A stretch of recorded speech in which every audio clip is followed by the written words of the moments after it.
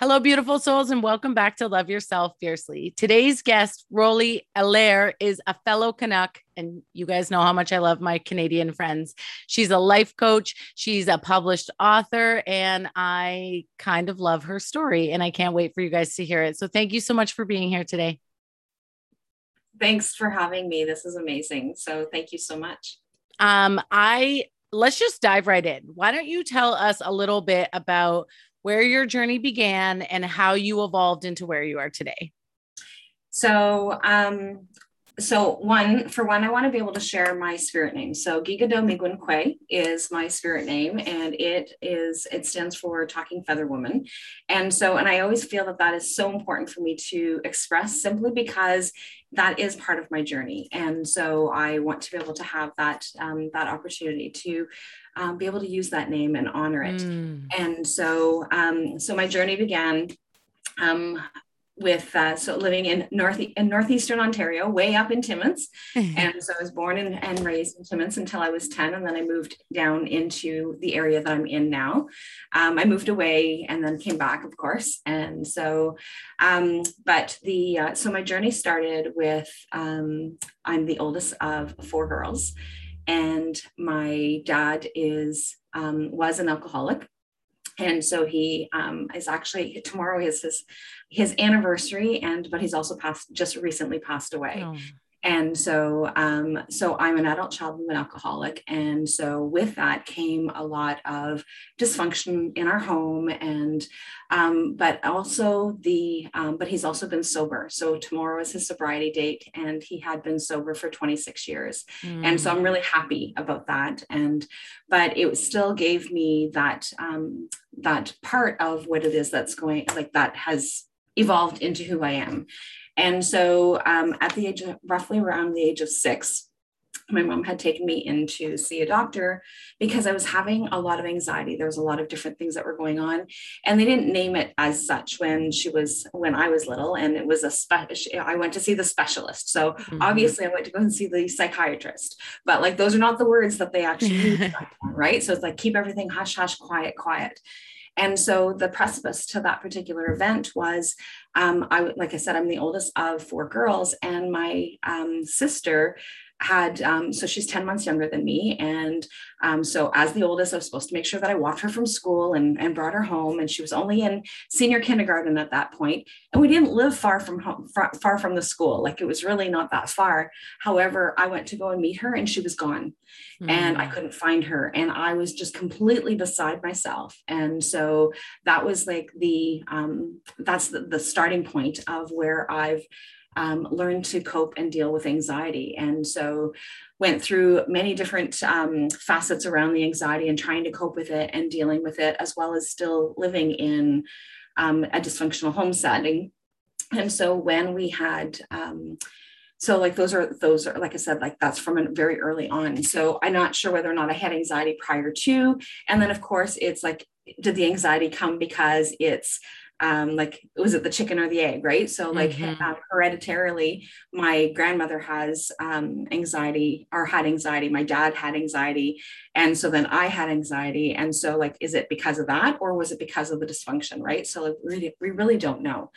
And so, but those are the different things that we've had to cope with, and that we've had to deal with. And it's definitely been a journey, and has definitely helped me get to where it is that I am today. And so now, as a life and wellness coach, that's one of the things that I do, is help people work through, women particularly, work through their anxiety, and helping them find the different tools. And so, as time kind of went on, there was an incident that had happened where my sister had been apprehended, and from child services. And so from that point, we had to then come back to, as they were doing the integration, they had to put us into family counseling. And so through the family counseling, that didn't go over so well. I believe we only had 2 family sessions, and it was like complete upheaval, because at that point my dad was not ready to stop drinking, and there was nothing wrong with anything that was going on in our household. Everything was perfect in our household, right? That whole denial. And so, but one of the things is, because by that point I was 14 and I was in high school. And so the high school was right behind our mental health services. And so they had allowed us, so in Canada, so depending on who else is watching and from where, in Canada, or at least in Ontario, is that if you're the age of 12 and up, you have access to services without parental consent. Mm-hmm. And so, which meant that the agency was allowed to sign me out of school so that I can continue to have my services. And so from that point on began my healing journey. Mm. And so it allowed me to continue to work through, learn to be able to have different coping skills. Obviously, not all of them were perfectly great coping skills, because I ended up with an eating disorder through my teens and into my early 20s. And then when I was 23, I was pregnant, but I was still bulimic. And so I was, and the doctor does not know whether or not that is the reason why I ended up losing my child, but it was, but then from that point on, it was like, oh my gosh, what am I going to do? And so I continued with that same behavior until I got pregnant in 1995 with my eldest living son. And so at that point is when things shifted for me in terms of that behavior. So then it was like, okay, now great. Now I have to try and come up with some new strategies, some new different things. But at the age of 19, I joined a family program that was geared specifically to adult children of alcoholics. And one of the things that was really interesting is that I was in this group full of older people. So like I had some moms that were there and that were like became mother hens. And then we had, and then there were some men that were also in the program, and they were like these big brothers. And because I was the youngest one in the group.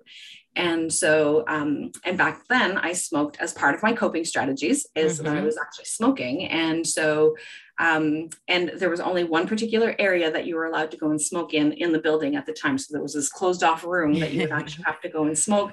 And I'm the only smoker in this particular family program. So I had that opportunity to be able to go and sit in the other side where the alcoholics were sitting, and anybody else that had any other addictions. And there was one particular man that was in the program that he reminded me so much of my dad. And so like him and I had a lot of conversations, and I reminded him of his daughter. And so we had lots of conversations about like, what was it like for me growing up as a child in that kind of home? And he had had that perspective of being able to help understand where his daughter would be coming from, because his daughter had completely iced him, wasn't talking to him, and rightfully so at that time. And so it was like, so we created this incredible bond. And so it was really great, because then it really helped me understand from a different perspective. So then that gave me a different insight coming from where I was coming from, how everything was just so difficult for us to be able to manage.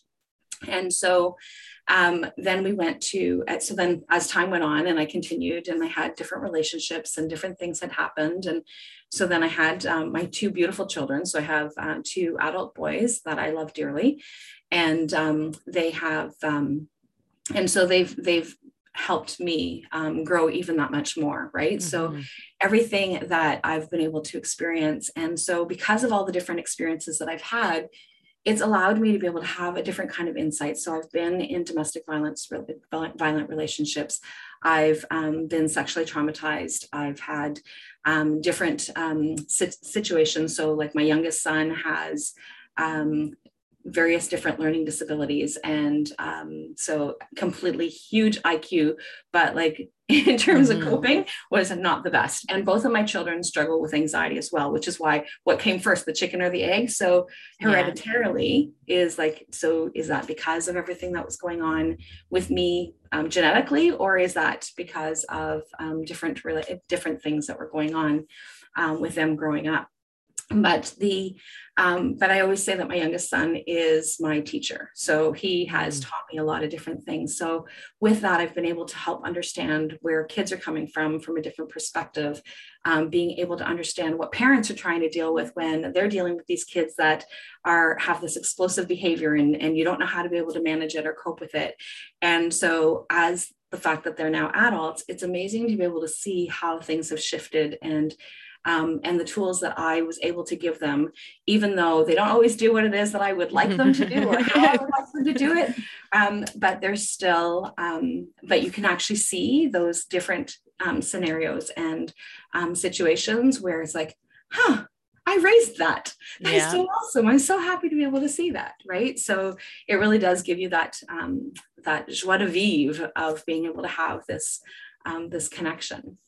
And so then as I continued on with my own journey, so back in 2014, I ended up being ill with mental health. So because I struggle with stress, anxiety, and depression.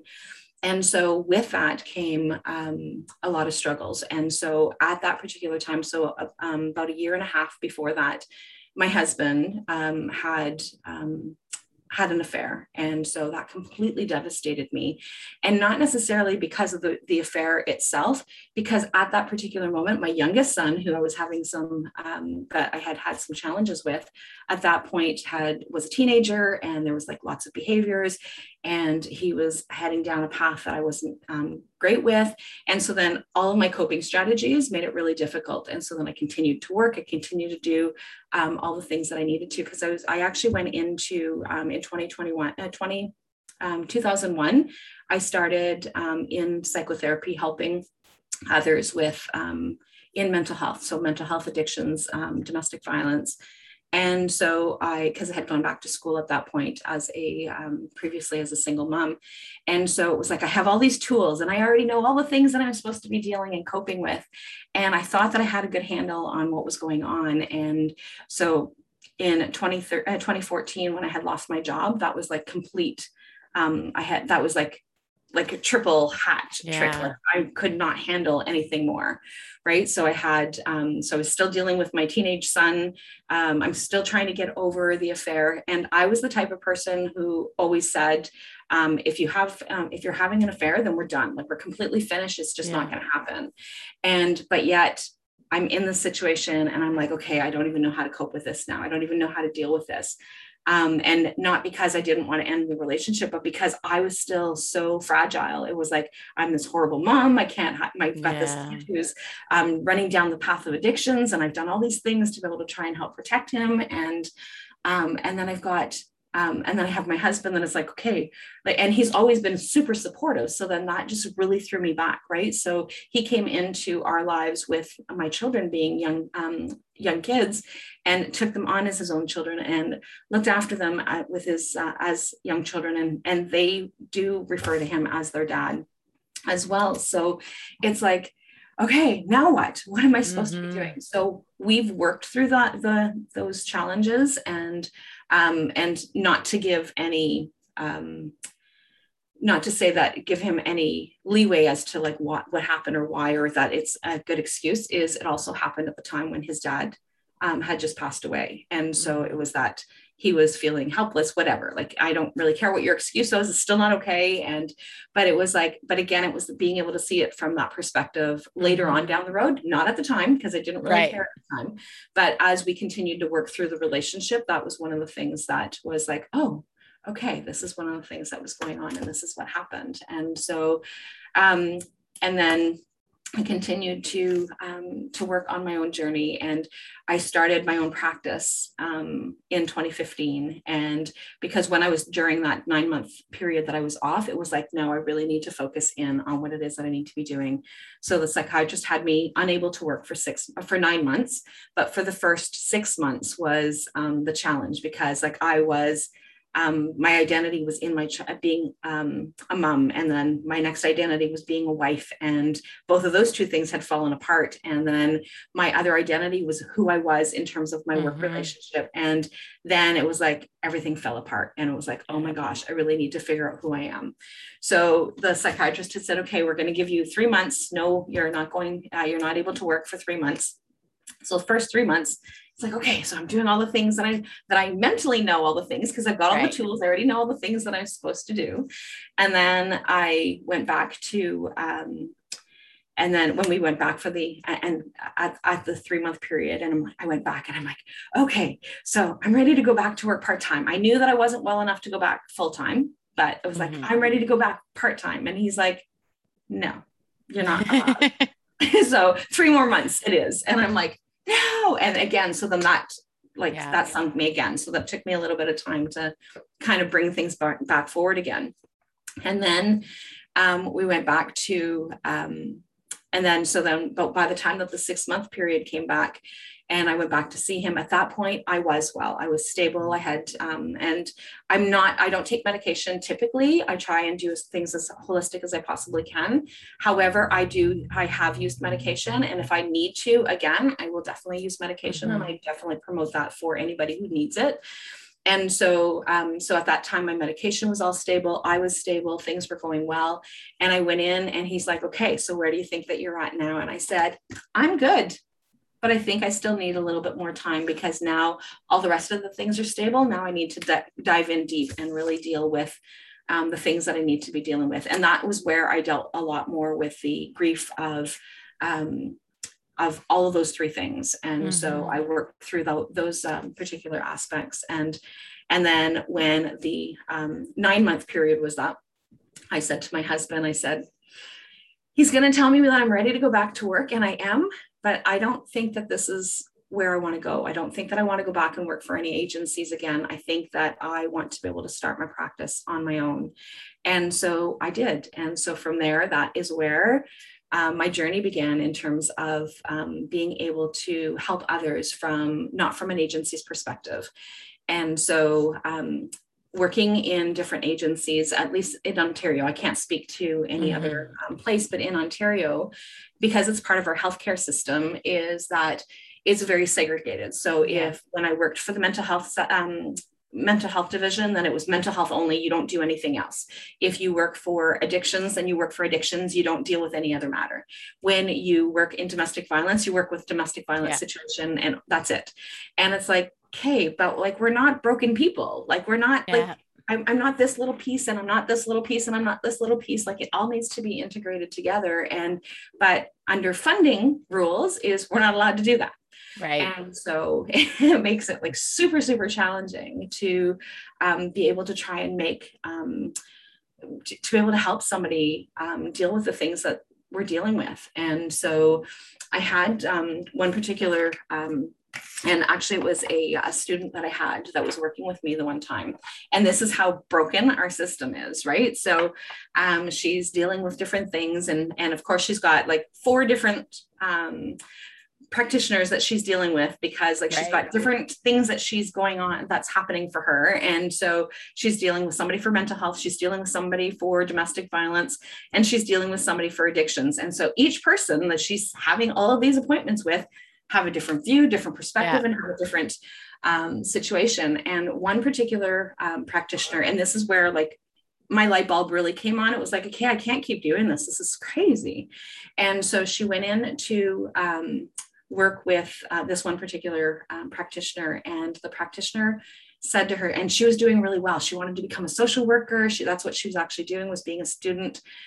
She was a co-op student, and she wanted to like see how it worked before she actually went off to university to see if that's where she wanted to go or how she wanted to do it. And she was pumped and super excited, and she had huge motivation as to what it is that she wanted to do. And she had her session with this person, and this person looked at her and said, "You're broken. How are you ever going to be able to help others?" And I'm like, I can't believe that you just said that. And so then the entire time frame is she had called and said, I can't go back to school. I don't know what it is that I'm going to be doing. It's like, come back down to my office. And so we had that conversation and we dealt with situations, and she ended up not following that path. And it's just like, she would have been, because she had that empathy, she had the different situations that were going on in her life that actually allowed her to be able to have that empathy. And of course, she still had some healing to do. She was only 18 at the time. Right. Of course she had some journeys to make, but it was just like complete devastation. And it was like those different moments, and even having colleagues that would say to me, because I would do things outside of the box all the time. It was like, but I would get in trouble for doing things outside of the box because it didn't fit the mandate of what it is we're supposed to be doing. And so I had one client who was a truck driver, and he worked all week. And so he comes home, he leaves early Sunday morning and he comes home on Friday evening, and then he has Saturday off. And that's the only time that he had. And so me being me, scheduled his appointments on, depending on how his trips were going, it was either every other Friday evening or every other Saturday. And so I would go in and I would have our sessions, and then I would leave. And that would be the only time that I would go in. Like, I wasn't going in to see any other clients or scheduling a full day. It was just those. And I was allowed to flex my time. So if I needed to be a little later or whatever, then I was able to just flex my time that way. So then I would just not go in earlier on the Monday or whatever. And but he and that worked really well for him, and he did really well. And but one of the things that happened is I had a colleague that came up to me and said, "Hey, you really need to stop doing this stuff and stop seeing people in the evenings or on the weekend, because you're setting a precedent, and we're all going to the union's going to make us all have to do this." Mm-hmm. And I'm like, why did you get into this field? I don't understand. Yeah. It makes no sense to me. Right. So, but I just still continue to do the stuff that I did, and would get my fingers slapped. And, but I would just do those different things. But I've had some huge successes with being able to think outside of the box. So I have one particular client that I had who, she was First Nations, or is First Nations, not was First Nations. And so, or Aboriginal, there's like so many different terminology. I always forget which one that we're supposed to follow. But with my Métis background is that I was learning my culture, because that wasn't something that we were allowed to learn growing up. And so, but I was working with this particular client. And so I had learned some of the things culturally that could be done, but we actually would follow her own practices. So like, what is it that you want to be able to do? So we would start our sessions with smudging, and we would set our intentions as to what it is that we need to be doing. And we would call in the ancestors so that they can come and help support her during her session. And we would do a number of different things. And she had 2 little ones. And so she was also trying to regroup that, their relationship. And because she had been away in jail for some time, and so being able to reconnect with her children was something that was really important to her. And so being able to include the kids, and so our sessions would include different activities that they could be doing, and how can we be able to help rebuild that relationship for them, because that was one of the things that was really important to her. And so we actually took a situation, or we have a location that's called Devil's Rock.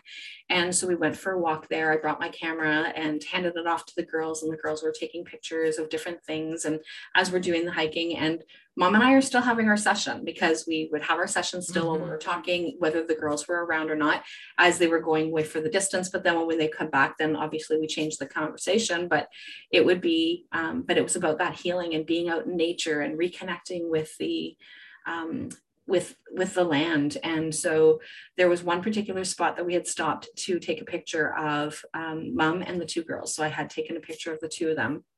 And so while we're standing there, the oldest one, because Pete's Dam is a running water. And so like it has, and at one point it's, there's like a little falls, but like at one particular point where there's this great big humongous tree that's there, and it's right by the water. And so we had taken a picture there. And as we're standing there, and I had been down this trail like 50 million times, like this is my favorite place to go. And so we're standing there, and the little girl says, "Mommy, listen, the water's talking to us." And it's just like so amazing, because like right where it was is the water was actually circling, and you can actually hear the gurgling. And they had been raised by their auntie, and she had taught them, and she was an elder, and so she taught them a lot of the different teachings, and had them connect with nature. And it was just like this, like, oh my gosh, like, so it's just really incredible. As much as I'm there to support my clients, is that I also learn from them. Right. Yeah. So like I get different lessons from them, and they are my most cherished family that I have ever worked with. Not that I don't enjoy my other clients, but it's just that whole connection that we had. And it was this huge opening. And so I was the type of person who would get a new client and in the intake, and they would have the entire case file, and you'd have all the reports and all these things. And I never read the reports until after I had met with the clients 2 or 3 times, because I really wanted to get a feel for what did they need and not have somebody else's biased opinion as to what it is. Because when you're reading the case notes, then you have like that perspective as to what it is that's going on. So other than the intake and what was the initial information, that was the only thing that I ever read from my clients' files initially. And then I would go back and read, like, what else do I need to know afterwards? But it was like, let them tell me, what do they need? And that's how I always took the approach as to how I would actually work with them and help them with what was going on. So, but yeah, so I've just chattered on. I love it. I could listen to you talk forever. A lot of people don't know this about me, but prior to becoming an entrepreneur, my background is in children's mental health. And so when I hear you speak, I remember that life. I remember the red tape. I remember the judgment from previous case files and previous people working with the family. And I too always, thought outside the box. I was working with children, behavioral children. And so there was a lot of mental health, a lot of, different types of abuse occurring amongst the adults in their world, different family dynamics, different trauma. Then you couple the school system not supporting their needs, and there's trauma there. And I always admire a practitioner who says, this is not about me. This is not about checking the boxes as to what I'm supposed to, air quotes, provide for this family, but what does this family need from me? How can I support them as they navigate their next best step? And, the work that a good practitioner can do is life altering for a person and their family. So thank you for the work that you did in the systems within the red tape that existed. And for always being, the person who stepped outside the box, who allowed their clients to teach them, who allowed that connection to occur. Because I know how important it is. There's also similarities in our stories around our children.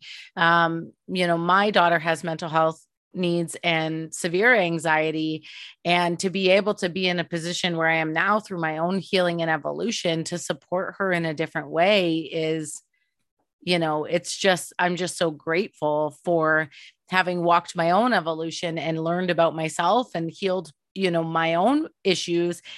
And you did that and provided that for your kids while also just persevering through your own difficult seasons. So I just want to take a moment to celebrate your growth and celebrate your journey and all of the incredible seasons of life that you've had. Now, I would love to hear more about the work that you do now.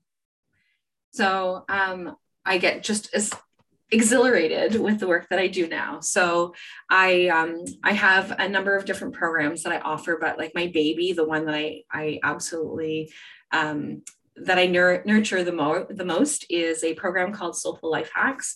And so it's all about having women get together. So having us come together, obviously through virtually, so because it's anywhere around the world. And so through Zoom, we connect. And so we meet weekly, and they share whatever it is that needs to happen and what's going on. And we've had different themes. So like I always go with a season. And so again, part of my own traditional teaching that I've had is that part there is really important to me, is having those seasons of being able to kind of start, stop, and kind of move through. And so with the Soulful Life Hacks is that we have an opening ceremony for every season where we get together, where we actually set our intentions. What is it that we want to be able to focus on in the next 3 months?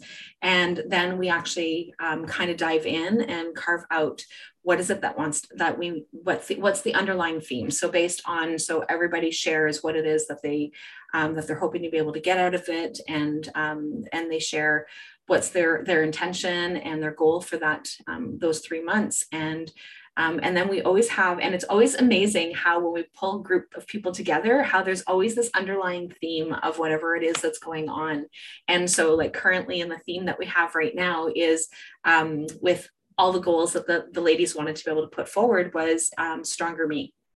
And so everybody was like, okay, well, I want to be stronger at this. I want to be stronger at that. I want to be able to get better at this, or I want to be able to set these boundaries or that kind of thing. And so the theme that we've been working on in this particular session has been about becoming a stronger me. And so then from there, with all the years experience that I have, is that I then am able to pull in different tools.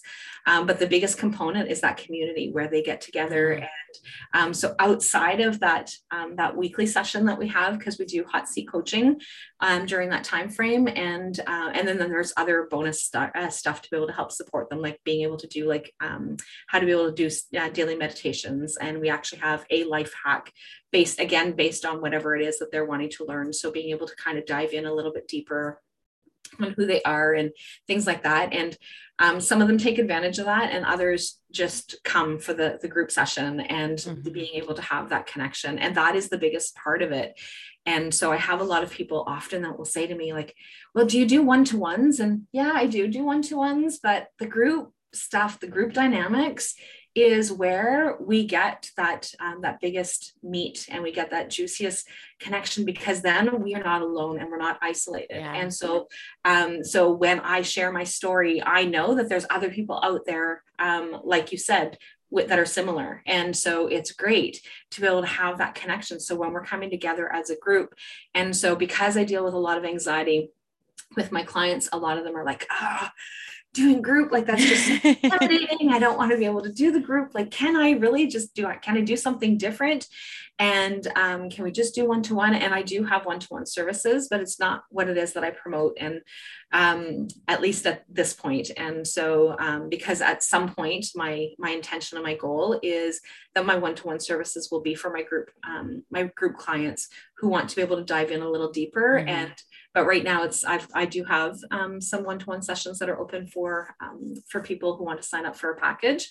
But it's really about being able to have that connection and growing and being able to support each other. And one of the things that I love is that I have, so in the month of August, early part of August, my dad passed away. And so in the month, like the end of July, early August, like there was lots of things that were going on. And then August, I obviously wasn't super present for people. And so I did do some, but like for the most part, I was not 100% present, and understandably so.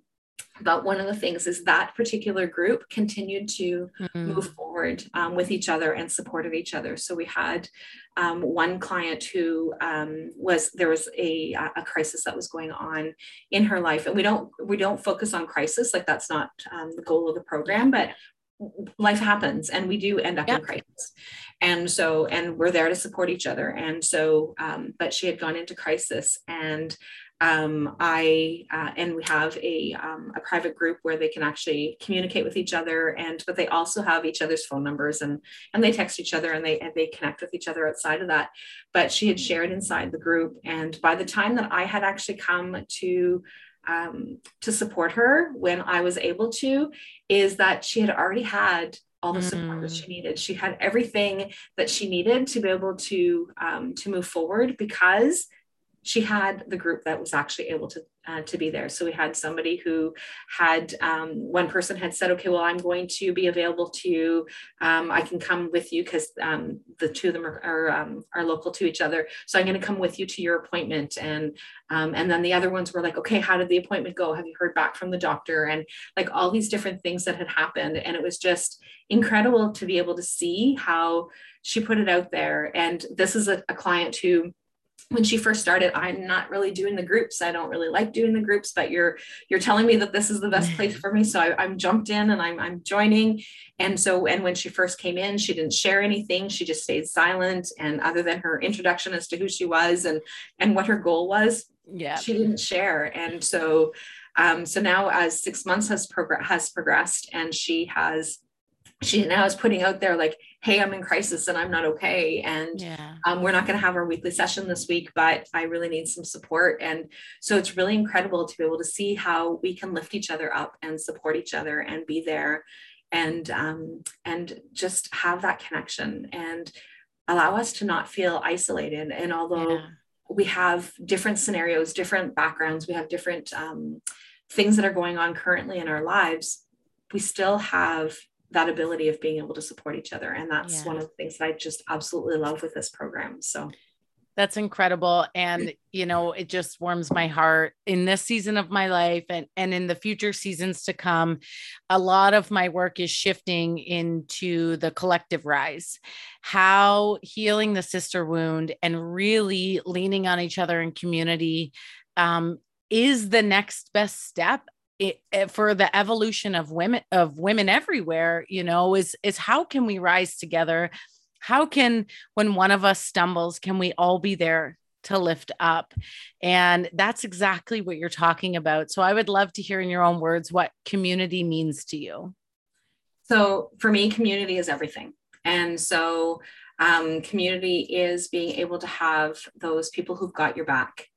And they come from all walks of life, and you have no idea what's going to be able to help with that, right? So obviously you need to make sure that your community is a safe place to be, so that Yes. you don't have anybody that is going to tear things down and that kind of thing. But when you have that perfect community, is being able to have that opportunity for everybody to come together, support each other, and do exactly what it is that that my group did for their peer, right? So, and being able to just be there and supporting and knowing that somebody's got your back, and they may not know exactly what it is that you're going through, but they have that empathy that allows you to be able to say, okay, I get it.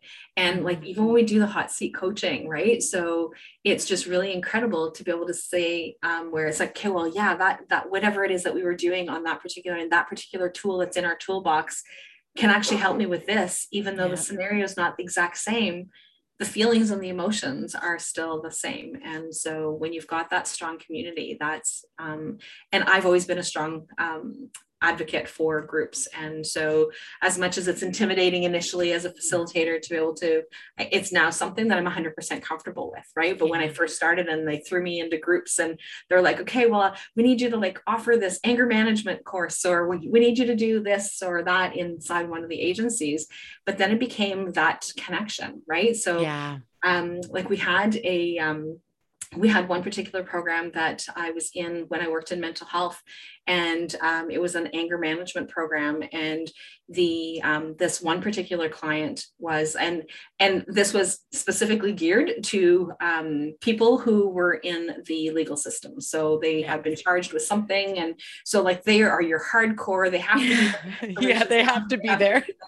And but like even within those settings, it was like they were able to start supporting each other and being able to connect. And so there was one particular man, he was older, and he came over to me and he said, because it was like, let's talk about like your automatic thoughts around the anger. And he's like, I don't have any automatic thoughts. And so it's like, okay, I'm going to challenge you on that. And so we challenged during the session. And so then he came back the following week, because I thought for sure this guy's not coming back. And so he came back the following week. And so when he had come back, he didn't share within the group because it wasn't something that he was comfortable with at that time. But he had said to me, like, you challenged me inside the group. And when you challenged me, one of the things that happened is that somebody else in the group had said something, and there was no crosstalk allowed, but somebody else had said something to him afterwards, and had said, like, I feel exactly what it is that you're feeling. But like, now that I've actually been practicing it a little bit more, when I do this or this is one of the things that I can actually then pay attention to what that automatic thought is. And so then he had come back and he had said to me, because of that and you challenging me and then this person approaching me, one of the things that happened was that when and he was there specifically because of explosive anger behavior. And so he had some assault charges. And so one of the things that he said is that when somebody at the grocery store pissed me off the other day, then I was able to like stop and say, this person is just doing their job and it has nothing to do with me. And I'm just going to say thank you very much. And I'm going to get on my way. And it was like this huge breaking point, right? Yeah. So didn't mean that he didn't stay out of jail, and it didn't mean that he didn't have any more assault charges. It was just that breakthrough. And it was because of one of his peers were able to say, yeah, when she challenged you, like, oh God, that like hit me really deep down. And again, it's that community, right? So being able to, so like, these are the strangers that come together, but when we start communicating and connecting with each other, then we actually get to build this little family that is not blood, right? So it's that community in our little family, and we have that strong support. So. And, you know, it's interesting because group dynamics are incredibly intimidating. And a lot of, you know, in the coaching world in particular, a lot of the groups are healing groups. And so we have specific wounds that we're coming together to say, sure, let's just sit in ceremony together and talk about their deepest, darkest wounds. So it's intimidating, but there's magic in somebody looking at you and saying, me too. Yeah. Me too. I've been there. Let's together, we can do this. Together, I can hold space for you. Together, I can cry with you. I can understand your walk of life. And that's the true healing. Because let's talk about that anger management. I don't have any automatic thoughts. Underneath every single explosive behavior of those people was fear, shame, sadness, feelings of unworthiness, feelings of rejection, feelings of being unlovable, that all stem from individual trauma. And here we are in community as grown women doing healing work. And underneath it all, fear of judgment, fear of rejection, fear of abandonment, lack of worthiness, feeling unlovable. It's all the same. The wounding is the same. It's how we project to the world in protection of our trauma. And when we come together in community, like, what a magical way to be held. And in my work, it's predominantly women as well. And I feel like a lot of the rejection wounds, judgment, fears, you know, lack of worthiness wounds are surrounding women. So when we come together to hold space like that, we're literally changing the trajectory of what it means to be women together. And there's just so much beauty and so much love and so much magic in that. So I'm so grateful for women like you who are holding space in such a way. I love the work you do. Thank you. Thank you so much. So we talked about your favorite program and your other services. If you could leave the audience with one last piece of beautiful advice, what would you say? I think the biggest one is that you are lovable, that you are enough, and that you're definitely worthy. And so underneath all of those things is that you've got this sacred little child that's in there that needs you to be held. And the only person who is capable of doing that is you. And so you need to nurture and love that little child within you that is has been so deeply wounded, no matter what scenario that we've had, right? So we've all had trauma, whether it is something that other people identify as trauma. We've all had some experience of trauma in our lives, and how have we coped with it has looked differently for each and every one of us. And so I think that that's the biggest thing, is that I am enough. Yeah. I love that so much. Okay. I ask everybody this question, and so you don't get away without answering it too. As we navigate our self-discovery and our self-evolution and our healing, a lot of the time we're faced with limiting beliefs, false beliefs, negative thought patterns that are subconscious. And so when we've done the work, they start to come out in the forefront of who we are, and we're able to really move through. But what's a limiting belief or a false belief that still sometimes surfaces for you? And what are some of the strategies you use to navigate outside of that? So it goes right back down to that I am enough, right? So there's certain times when that scared little girl comes back out, and that I'm not worthy. And so, and for me, it's always about being able to go back to that. And so when I start going in through, oh my gosh, it's happening again kind of thing, and then it's like, okay, refocus, recalibrate, and start reminding myself why I am enough, because I know that I am. And even though we know it in our head, those emotions just still kind of creep back out again at times, that we kind of go like, yeah, where did that come from? Right. I thought I healed that wound. Where did it Right. go? Right. So, but yeah, it always goes back to that worthiness. And so it's that, that recurring, I am enough exactly in the space and time that I am right now. So I love that. I love that so much. It's one of our favorite affirmations here. I am enough just as I am in this very moment. And it doesn't matter if you're picking yourself off the floor that day or that you're about to step into the greatest season of your life. In this very moment, we are all enough. Thank you so much for your time today. What is your favorite social media outlet, and where can my people hang out with you more? Because they're going to want to. Thanks. So Facebook is typically where I am the most. My team has been working on getting me more out there in Instagram world, but it's just not a platform that I do well with, because I don't do the phone thing, right? I'm the computer person. So, but yeah, so Facebook is probably the easiest place to find me. I have a Facebook group, a private Facebook group. So if you go and find my page, because the name's going to be changing, it hasn't been decided yet. My group's helping me decide on the name. So currently it's actually called the Holistic Wellness Lounge. But I believe that when people are listening to this, it should have changed by then, because we have a poll in the group to be able to change the name. But if you go to my business page, then Rolly Allaire Holistic Life and Wellness Coach, then you will definitely be able to find my free group and come and join me. That'd be awesome.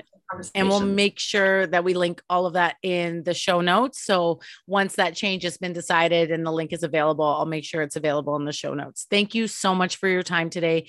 Thank you so much for sharing your truth and being so open with us. And thank you for the work that you do. Thank you so much for having me. It was wonderful. Thank you. And to our listeners, I hope you love yourself fiercely and fully today and every day. I can't wait to see you on the next episode.